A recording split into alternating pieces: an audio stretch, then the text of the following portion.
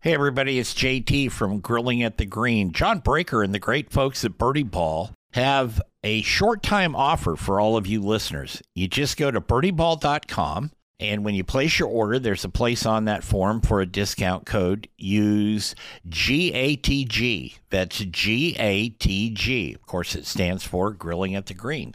And you will get 20% off anything you order from birdieball.com. Now, it's a short-time offer. It expires in about a week, so you want to get on it. Go to birdieball.com, place your order, use the code GATG, and get 20% off. You heard it here on Grilling at the Green.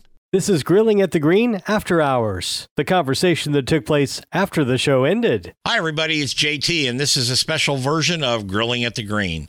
Grilling at the Green is brought to you in part by Painted Hills Natural Beef. Beef you can be proud to serve your family and friends.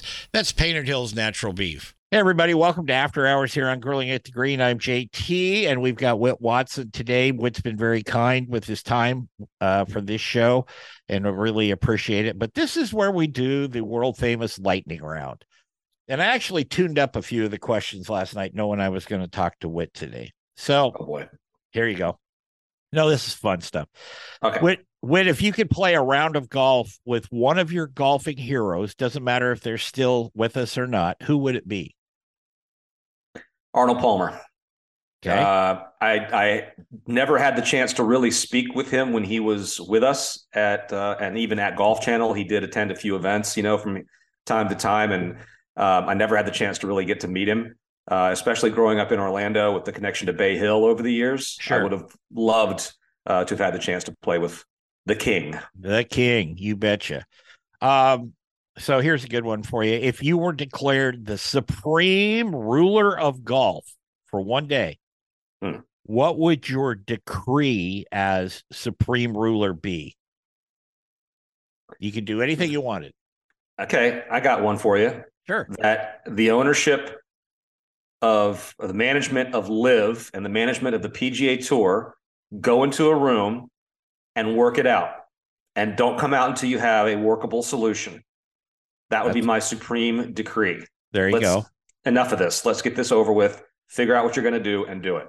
So I got a question for you. Would the room be padded on the walls with no sharp objects? Probably would need to be, wouldn't Probably. it? And I may have to decree who's allowed in the room from both sides and who's not allowed in the room from both sides. That's probably true. Yeah, my decree would be, let's finish this thing because everybody's sick of talking about it. That's the number one question I get. I'm sure it's the same for you. Yep. Is what about LIV? Let's just fix it and be done with it. Yeah. Go forward. Always we should go forward. Gee, Merry Christmas. What's the dumbest thing you've ever seen while covering a tournament? Could be a player, could be somebody in the gallery, could be a technical issue. What?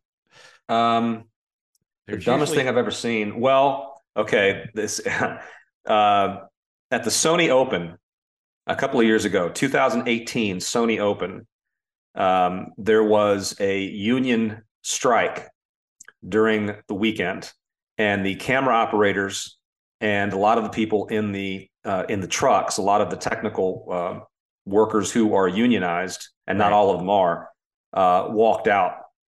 And so in the case of I was in Hawaii for the Sony Open. In the case of the Korn Ferry Tour event that was going on that same weekend in the Bahamas, they had announcers running cameras and people who had never done the job in the truck trying to do 3 jobs in the truck at the same time, just trying to keep the tournament on the air.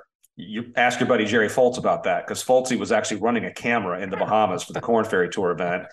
And they had George Savaricas and Jim Gallagher Jr. were in the studio in Orlando at the time, trying to call live golf off of a monitor from the event in the Bahamas, because the booth on site was rendered inoperable because of this strike. There was no one there to work it. So it wasn't anybody's fault, but by far the silliest thing I've ever seen at Golf Channel was Jerry and the boys trying to basically produce, direct, and broadcast a tournament all at the same time.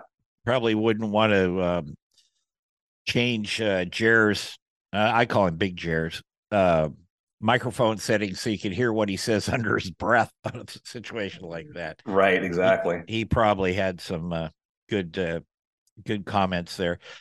If you could get a lesson from one touring pro, who would that be?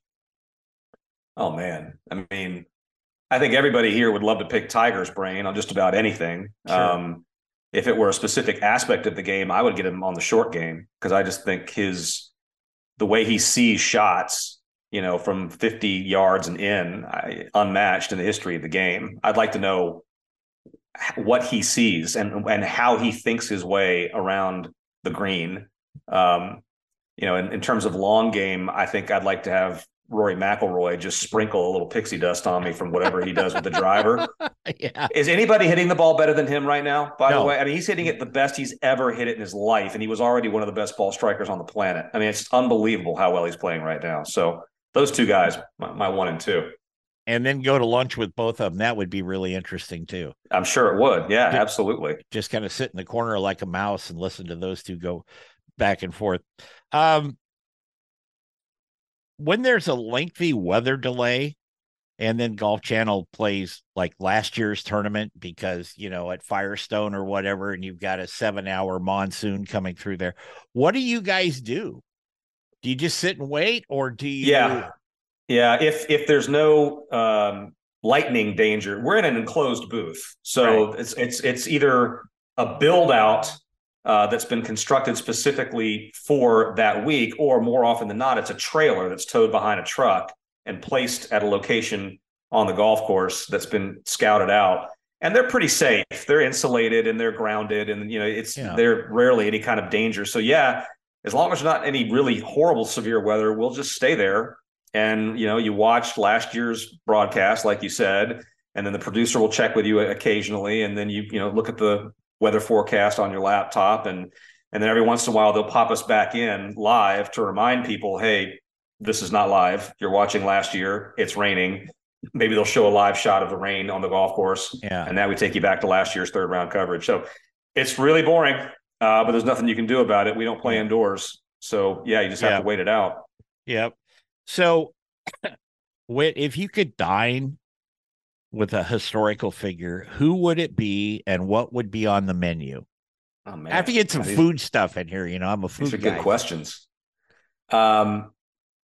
So my college essay answer to that question was Robin Williams. I just thought he was a genius, and I'd like to know, why are you the way you are? How do you think? What do we eat? Definitely something off the grill. I'm partial to a steak on the grill, some chicken on the grill, a little corn on the cob, something outdoorsy. That's kind of my speed. That's probably what I'll end up doing tonight, as a matter of fact. So something on the grill. Good man here. Do you remember the first time you ever picked up a golf club? Not the first time I ever picked up a golf club, but I can tell you where, because I still live about 2 miles away from it. It's a course in Winter Park, Florida, where I live, called Winter Pines. And that driving range was where I learned how to swing a golf club. Played a lot of golf there when I was a kid. And then there's a 9-hole course that's been sort of made kind of famous over the last few years, called the Winter Park 9.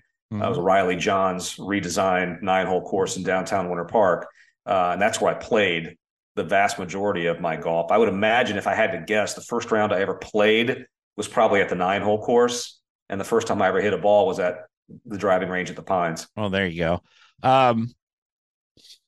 Couple behind the scenes thing here. What was the worst presser or, press conference for folks that you ever attended or covered? The worst one I ever attended or covered. I haven't attended or covered too many that were terribly bad. There's always a few that are awkward. There was one that I went to where Tiger got a little testy with Alex Maselli, and this was after Hank Haney's book came out. Yeah. And Haney had talked about how Tiger was doing all this military style training. He was going jogging in combat boots and things like that, and how Haney opined that it probably wasn't very good for his body. And so Alex asked him, have you ever done any kind of military training? And Tiger looked at him and said, is that in the book? And Alex is like, I don't know, I haven't read the book. And they kind of got into a little back and forth because Tiger did not want to address anything about the book. He didn't want to talk about. So Alex kind of asked him a clever question that sort of got around the rule. Yeah. And so that was probably, there were times when Tiger could get a little testy, with the media when he was going through the height of his troubles. But that exchange, the days after the Haney book came out, those were kind of awkward. He wasn't a very happy camper. Well, I believe, now I could be incorrect, but he and Alex had bumped heads years before. I don't know what the context was, but in talking to some of the guys, John Hawkins and of course Van Sickle and those guys, they'll tell you that those two butted heads years prior to that. And then, so I don't think it was a one-off deal. Maybe. No, I know about the book, and of course Tiger didn't want to deal with it, but I think there was some animus there prior to even the question being asked. So, well, Tiger had a list. I mean, he had a list of guys that he was not, going to give any quarter to. I mean, Steve Elling for a long time was like his number one target, and there were a few that Tiger wasn't very fond of. Yeah. Switch gears here. What's your favorite movie? Wow. Favorite movie would be, can I give you like several? Yeah. So like the one that I have to stop and watch when it's on is Shawshank Redemption. You just, whatever you're doing for the next 2 hours, shelve it because you're gonna sit there and watch that one again. Right. Similar category is A Few Good Men. In the comedy category, we would have to go for the original Caddyshack, which is still hilarious to this day. Caddyshack 2 never happened. We don't talk about it. No. Top three. Those. There you go. Top three. There you go. You're going to think this is a strange question, but that's okay. Is there one thing you miss about your 20s? Besides good knees and stuff. My hair and my pant size. Yeah. No, I wouldn't go back and do it again. I think it is what it is. And I had a lot of fun. I got married in my 20s. We moved from Orlando to Connecticut to work for ESPN. Had a lot of good things happen in that decade. Sure. Both my kids were born. That's not true. I think I was 30 when my second child was born, but we started a family in our 20s. And so, it was a good decade. I'm going to let it lie. Let it stand. I get it. So, I'm pretty sure nobody's ever asked you this question before, but what would your last meal be on death row? Wow. I'll go back to the grill. I want a big steak and a baked potato. And I want you to take a long time to make it. Let's delay this as long as we can.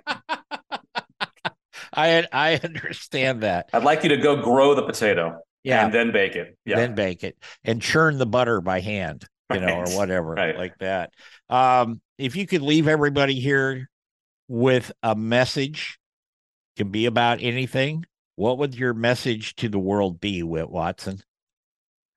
I'll go back to something that we had talked about earlier, which is always say yes. Let your first inclination be yes.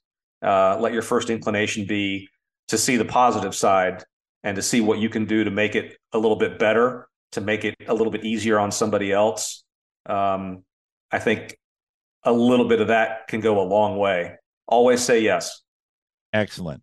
Whit, thank you so much for being with us today here on Grilling at the Green and After Hours.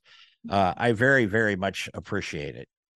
Cheers. That was a lot of fun. Hope to talk to you again. We will. Folks, we'll be back next week with another edition of Grilling at the Green, and we hope you enjoy the holidays the next few weeks, and you take care.